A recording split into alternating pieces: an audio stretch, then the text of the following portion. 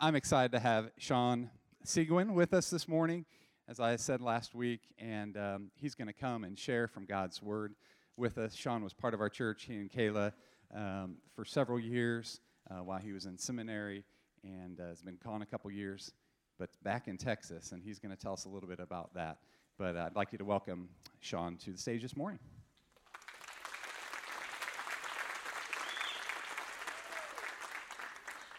Good morning. How's everyone doing? Great? Yeah? No one responded. I didn't give you much time. Pause there. How's everybody doing? Great. Yeah. Oh, I heard horrible. No, I'm just kidding. Anyway, I am so excited to be here. Again, my name is Sean. I found out I have this little laser pointer. I forgot about this, so I get to do this stuff. So that's me, Sean. That's Kayla, my wife. We've been married for almost 8 years now. My daughter, Miette, is adorable, and she's 3.5, a lot of energy, a lot of talking, and my 1-year-old is Gideon, and just so honored to be able to come here and share from at the place where God really began to cultivate our hearts even more so for ministry and heal our hearts after a few years of ministry that for a while it became a little difficult, and God just began to pour into our hearts here at Frisco Bible. So I'm honored and blessed just to be able to come and share. So thank you so much. Let's go ahead and pray before we get started. God, we thank you for this opportunity to come together, learn about our purpose and what we're called to do here. I just pray that you would breathe upon my words, upon our hearts, and that we might be changed today. In your name we pray, amen.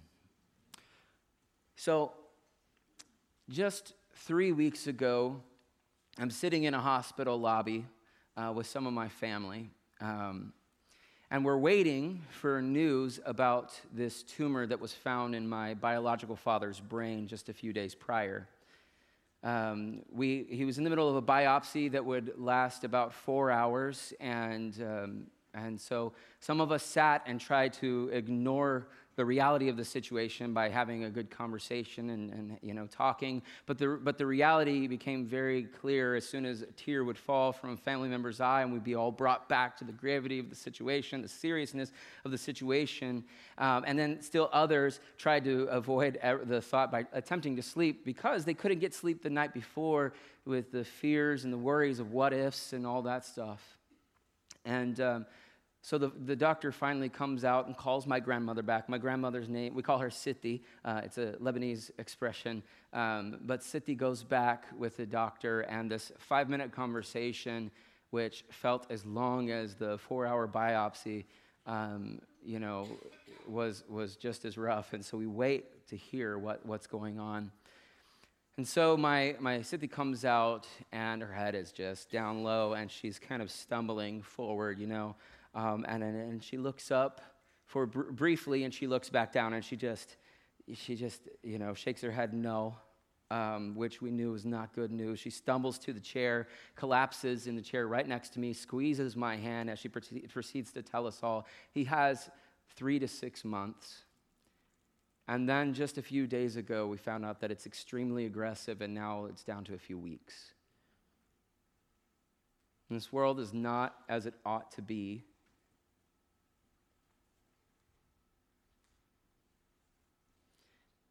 You don't have to be a Christian to see it. You don't have to be a part of our religion. You don't have to be a part of a certain political party.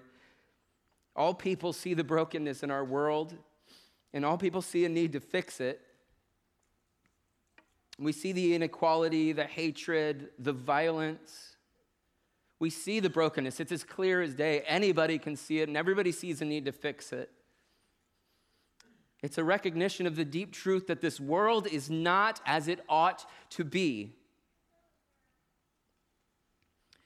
What we're actually craving is a world filled with the glory of the Lord. We're craving the Eden for which we were made. This is a desire for something better engraved in our hearts because this is why we're here. Something claws from within us and screams, "You were put on this earth to fill it with God's glory." It's there in us. Our purpose on this earth is God's glory.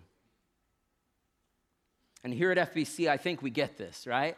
It's in our mission statement. We are a redeemed community doing the Great Commission by the power of the Holy Spirit for the glory of God. That's the purpose of it all. We do the Great Commission because we want to fill the earth with the glory of the Lord. That's what it's all about. But what does it mean to fill the earth with the glory of the Lord? What does that mean? I mean, this is a term used throughout the Old Testament. We see it used over and over again. What does it mean to fill the earth with the glory of the Lord? What does it mean to say that our purpose on this earth is God's glory? Genesis 1:26 through 28, I think, gives us a clear picture of what that looks like. Genesis 1:26 through 28 says, "Then God said, let us make man in our image, and after our likeness, and let them have dominion over the fish of the sea, and over the birds of the heavens, and over the livestock, and over all the earth, and over every creeping thing that creeps on the earth." So God created man in his own image. In the image of God, he created them. Male and female, he created them. And God blessed them, and God said to them, "Be fruitful and multiply, fill the earth and subdue it, and have dominion over the fish of the sea, and over the birds of the heavens, and over every living thing that moves on the earth." You catch this? God desires to fill the earth with his likeness and his image. That's beautiful. Reflecting and advancing God is what it means to fill the earth with the glory of the Lord. We reflect and advance him, his will, his kingdom, his ways, his purposes. The reason we are on this earth is to reflect and advance God. And yet it seemed like we couldn't do it. Like humans just continue to fail from Adam and on. I mean, Adam does what? Instead of reflecting this mirror that's been given to him to perfectly reflect the likeness and image of God, instead of reflecting him perfectly, he reaches for his own self to take on God-likeness. And that mirror that was intended to reflect God becomes broken through sin. And it seems like it just gets worse and worse and worse. And then by the time you get to Genesis 6:11, you see Moses writes this. He says, "Now the earth was corrupt in God's sight, and the earth was filled with violence."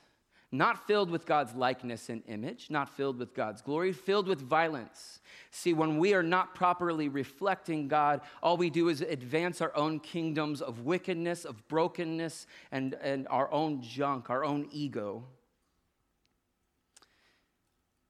And instead of filling the earth with God's likeness and image, we fill it with our junk. And God tells Noah and his sons, he says to them, "Be fruitful and multiply." And we think maybe there's hope for humanity here. And no, immediately after that, we see the Tower of Babel, and they are trying to make a name for themselves. Again, furthering their own kingdoms, furthering their own things, reflecting their own brokenness. And then we have Abraham, and there's this promise about being a blessing to all nations, as far-reaching as all the earth, and them multiplying, being fruitful and multiplying. And yet the rest of the Old Testament there's this question of whether these descendants of Abraham are going to actually fill the earth or bless the earth at all, or whether they're just going to be completely wiped out from it.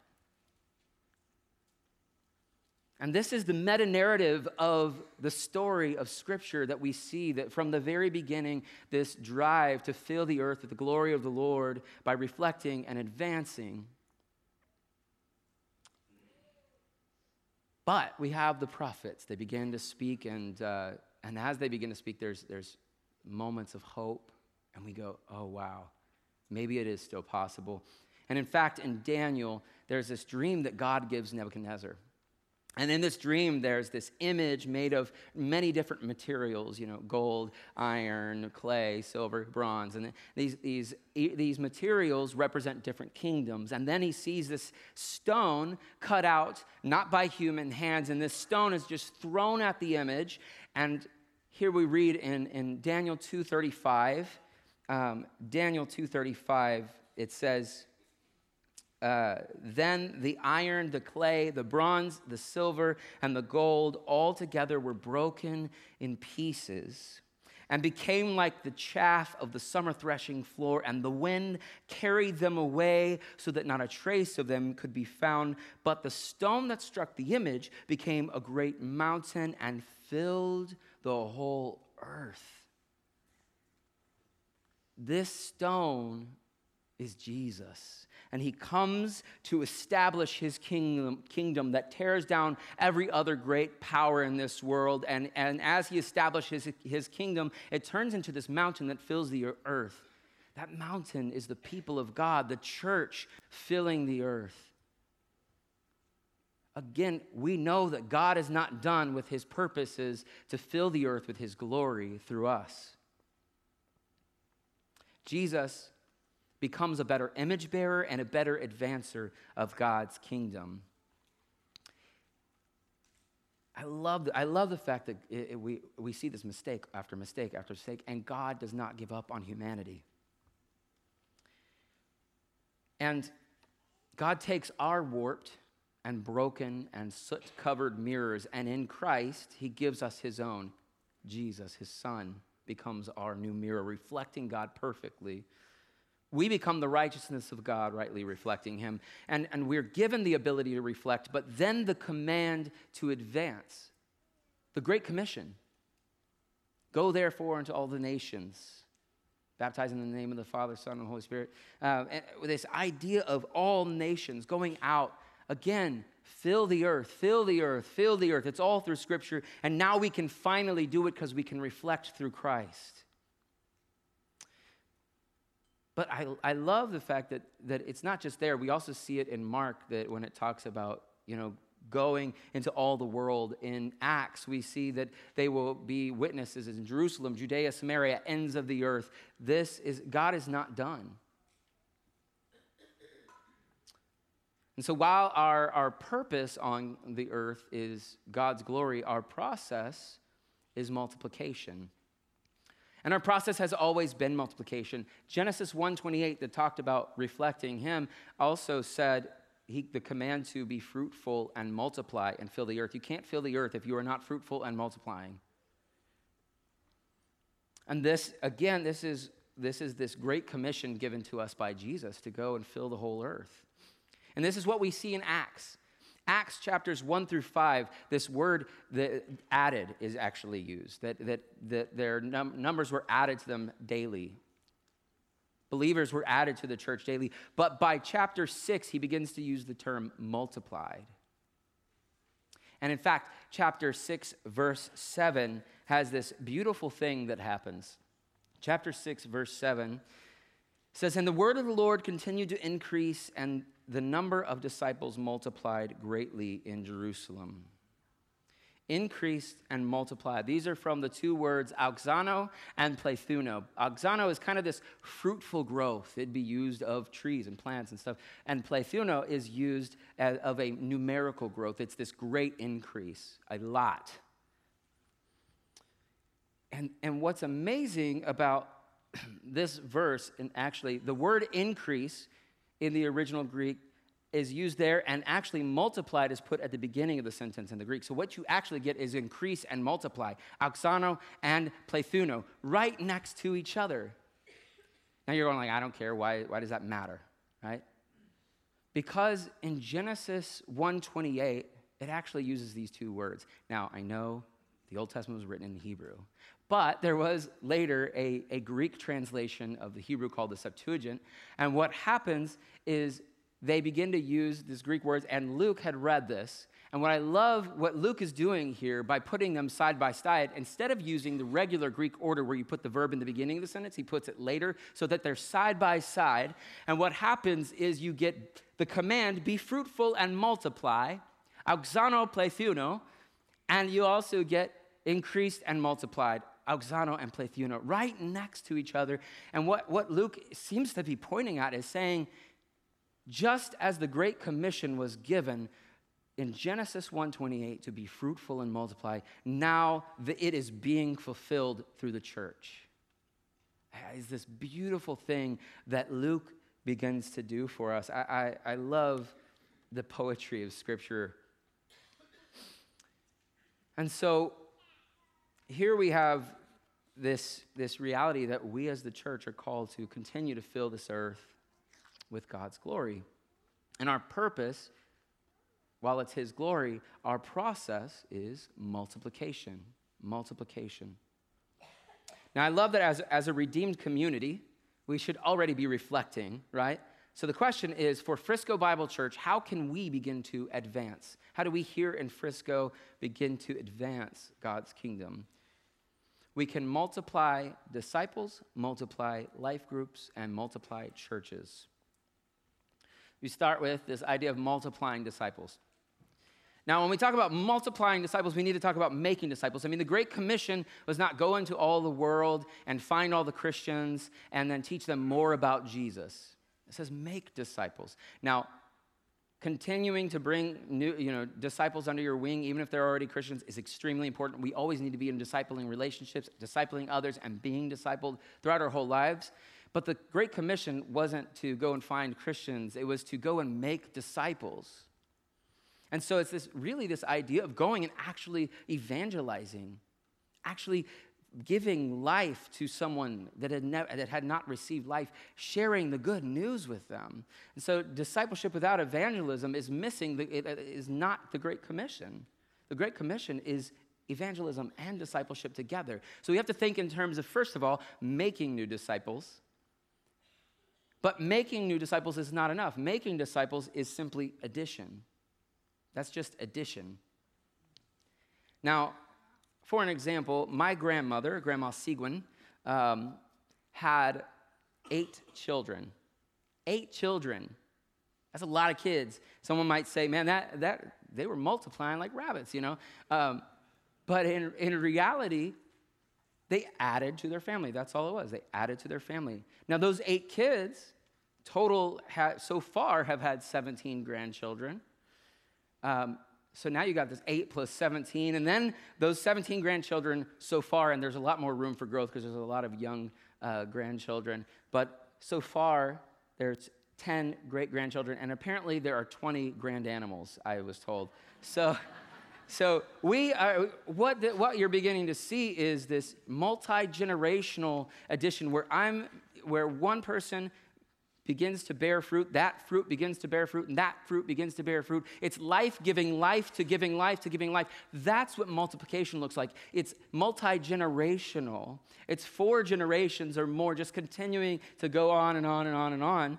And I love that we see this 4-generation concept actually with Paul. In 2 Timothy 2:2, he says this, he says, "And what you have heard from me in the presence of many witnesses, entrust to faithful men who will be able to teach others." You get the 4 generations? Paul, Timothy, faithful men, others. Don't just teach. Teach people to continue to share as well. Pass on this life-giving process of multiplication. That's what we see Paul doing. This is what we're called to do. Now, I need to be honest with you and say that the first time I heard people talk about make disciples that make disciples that make disciples that make disciples, I thought, man, this sounds like a pyramid scheme for Jesus. Anybody like, yeah, I know what you're talking about. Yeah.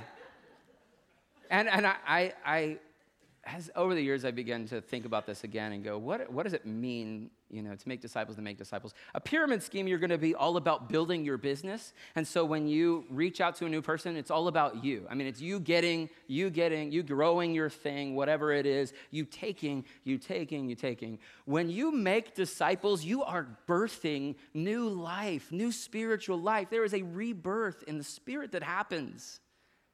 It's this beautiful thing. We are passing on life. We are giving life. And not only that, when you disciple, you lift them up onto your shoulders and you say, I want you to be better than I am. Discipleship is life-giving. And so when we talk about multiplying disciples, we are not talking about a pyramid scheme for Jesus. We are talking about a family tree rooted in Christ. That's the reality of what we're doing. So to fulfill our purpose, we should not only be multiplying disciples, but multiplying life groups. Now, I had a small group years ago. We were best friends. That we grew up best friends. We had known each other forever. There was this small group of ours that we were like, let's start let's start meeting together and talking about the Bible together. And it was awesome. I mean, man, the closeness of that tight-knit, ness of this small group was amazing. Man, we loved each other well. We were vulnerable with each other. We shared whatever with one another. But there was this rule. And the rule was, you can't invite anybody into this unless we've all agreed that that person is a good fit for us. Sounds pretty exclusive. It's pretty exclusive. So I get the reason we did it was we wanted to protect the vulnerability. We wanted to protect the unity. But in reality, we didn't have unity. We had uniformity. We had people all from the same walk of life, all who knew each other forever, who would never really challenge each other in new ways. We didn't have true unity. We had that uniformity. And so, I began to ask myself about this and thinking about in 1 Peter 4:9, there's this passage where Peter says, show hospitality to one another without grumbling. Show hospitality to one another without grumbling. Why would we be tempted to grumble?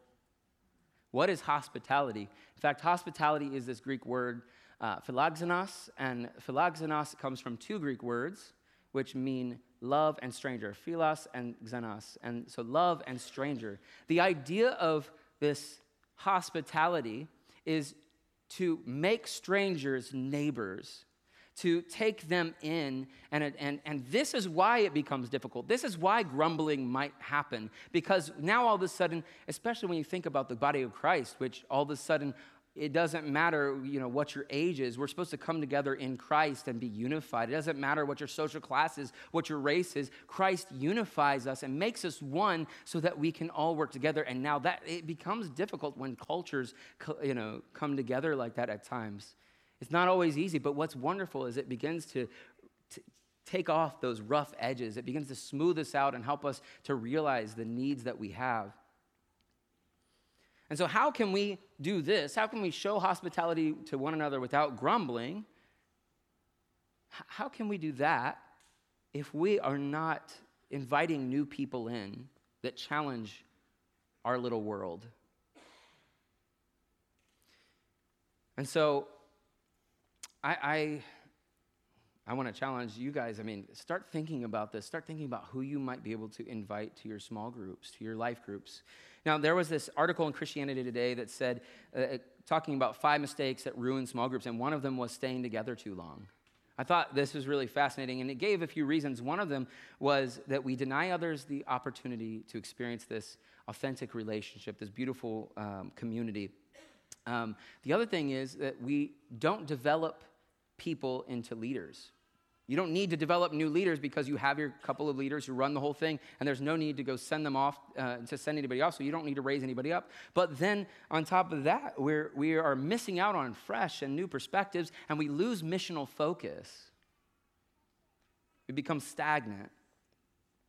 So I encourage you, begin to think about who you might be able to invite to your life groups. Grow by addition first. Invite the people you're discipling. It's that simple. Just start. If you're making disciples, invite them to your life group, especially if you're an older life group, a more mature life group. If you're a more mature life group, you might be discipling someone who's younger. Man, bring them in there. It would be formative for them and formative for you guys. It's a great thing to see that happen. And so begin to invite people so that you begin to add so much that good conversation's not possible anymore, and you need to begin to think about splitting. You need to begin to think about raising up leaders and equipping the saints for the work of the ministry so that you might send them out. And then as you begin to add life groups, then you begin to think, we want to pass on the mindset of multiplication, the DNA of being fruitful, creating life groups that create life groups that create life groups that continue to give life and fill our neighborhoods.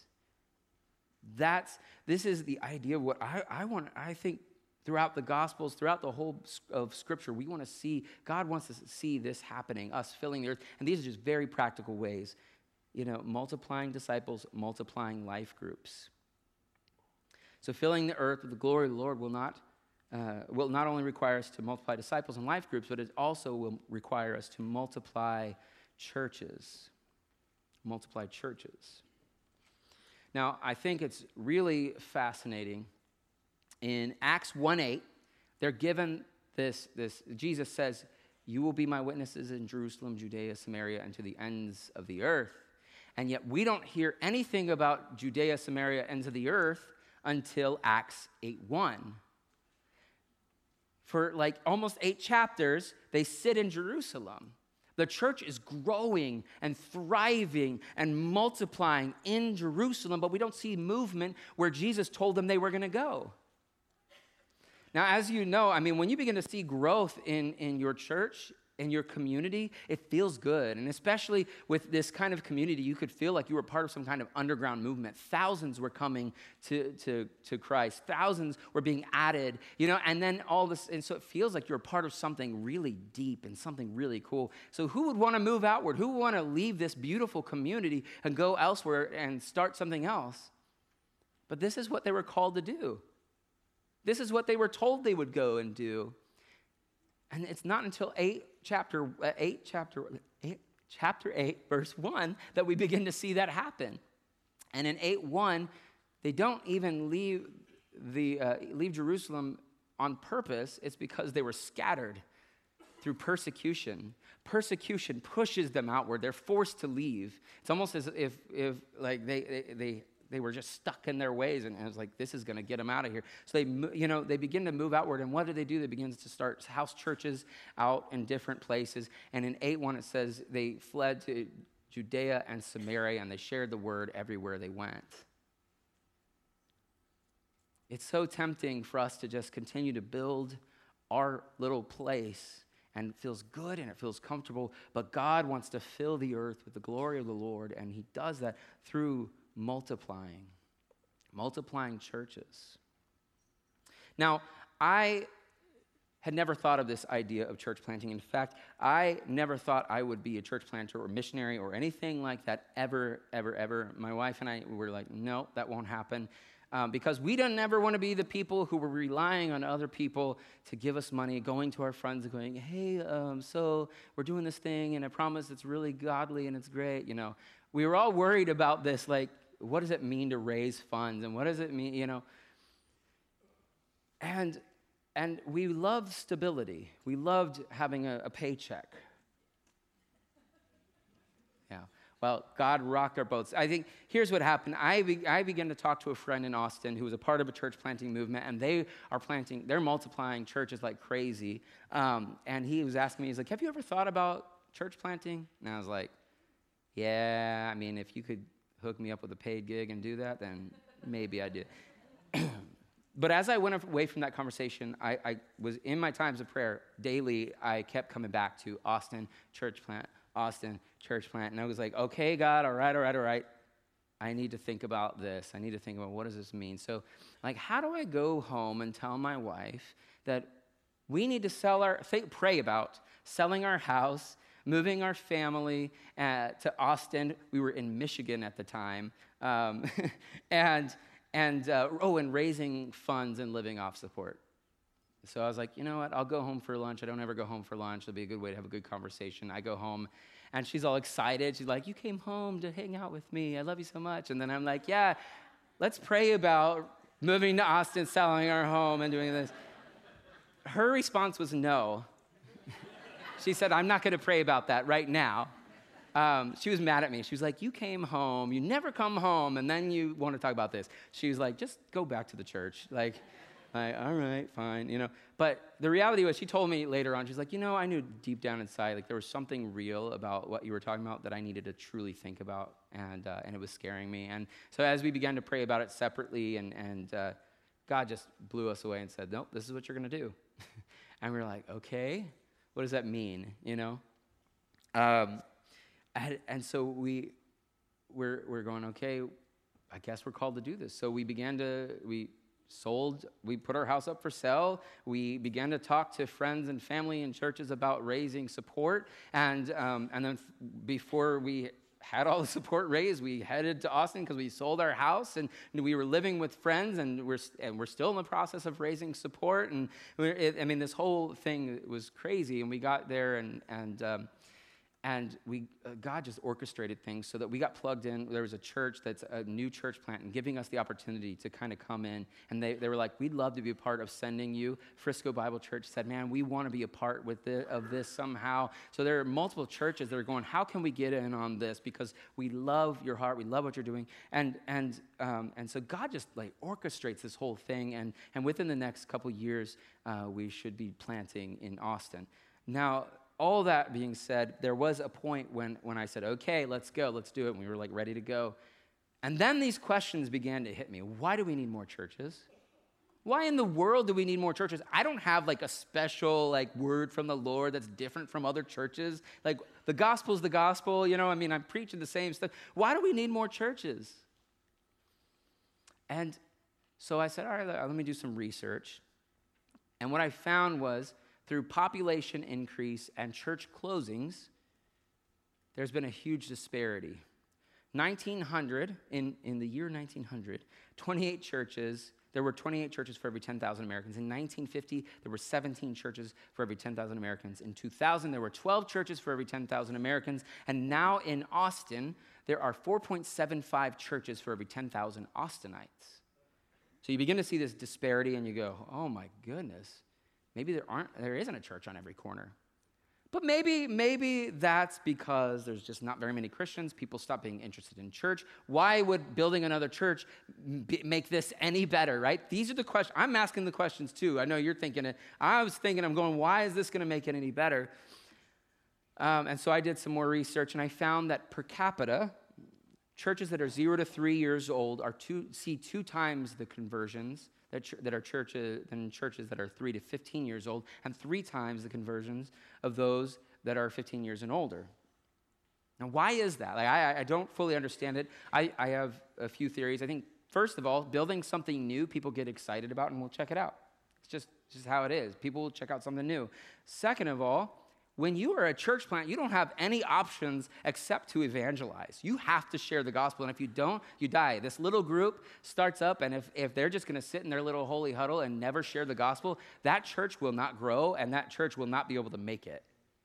That's just the reality of it. So church planting necessitates extreme amounts of evangelism. The DNA of multiplication is all over it. And so this is the reality. And what I found as I got into this research was this quote that has been used over and over and over throughout church planting. I had never heard it until I started reading this stuff, but it's a quote by C. Peter Wagner. Now, later on in his life, some of his ministry, some of his theology was kind of off, but I think he was a solid missiologist. And he was well respected in that area. In fact, he was the former professor of church growth at Fuller Seminary. Just great stuff. And this is the quote that is so famous: is this: "The single most effective evangelistic methodology under heaven is planting new churches." This is a guy who's been studying this stuff, doing the research, and he says, "Look, if we want to reach our world, we need to start new churches." It's amazing. So I was convinced, and I said, all right, God, I was convicted first, but now I'm convinced. We need to do more than plant churches, though. Then we need to plant a church that plants churches, that plants churches, that plants churches. We need to think of this multiplication mindset of growth, giving life to giving life to giving life. And this is why we sold everything. And this is why we are still raising support. This is why we are looking for people to come and help us in our calling. So if you are interested, come and talk to us afterward. We have a little table out there. My wife and I will be there. Come and talk to us, because if you feel like, man, God's saying, yeah, I want to be a part of this, come and join us. Don't worry, I've gotten the okay to say that. I'm not just trying to steal people. But if you want to be part of helping build a community that's going to be doing these kinds of things in Austin, please join us. Come talk to us. And it's so cool that we get to partner with the church that ordained me. It's such a blessing. But I think some of us are still worried, like, is this going to turn into a big numbers thing? I think that's a great question. And I think if it's only multiplication, then yes, it's a numbers thing. But if we're thinking in terms of filling the earth with the glory of the Lord, if that's our purpose, then no, it's not just a numbers thing. If we're thinking about reflecting and not just advancing, then we realize it's more than that. But if we only are thinking about multiplication, advancing without reflecting, yeah, we'll multiply violence and ego and our own little kingdom, and we'll do our own thing. But if we are this redeemed community doing the Great Commission by the power of the Holy Spirit for the glory of God, I mean, man, yeah, let's do it. Let's multiply. So when we look at the brokenness in this world and we think it's not as it ought to be, let our hearts not be discouraged, but set ablaze with the passion to fill the earth with the glory of the Lord. Let's pray. God, may we be fruitful and multiply. Multiply disciples, life groups, and churches, and fill the earth with your glory. We eagerly await the day that you put an end to all things that do not reflect you, all sin, injustice, and oppression. We look forward to the day you wipe away every tear and bring an end to all sickness and death. We were not made for this broken world. Help us to reflect and advance you as we await the home for which our hearts crave. Amen.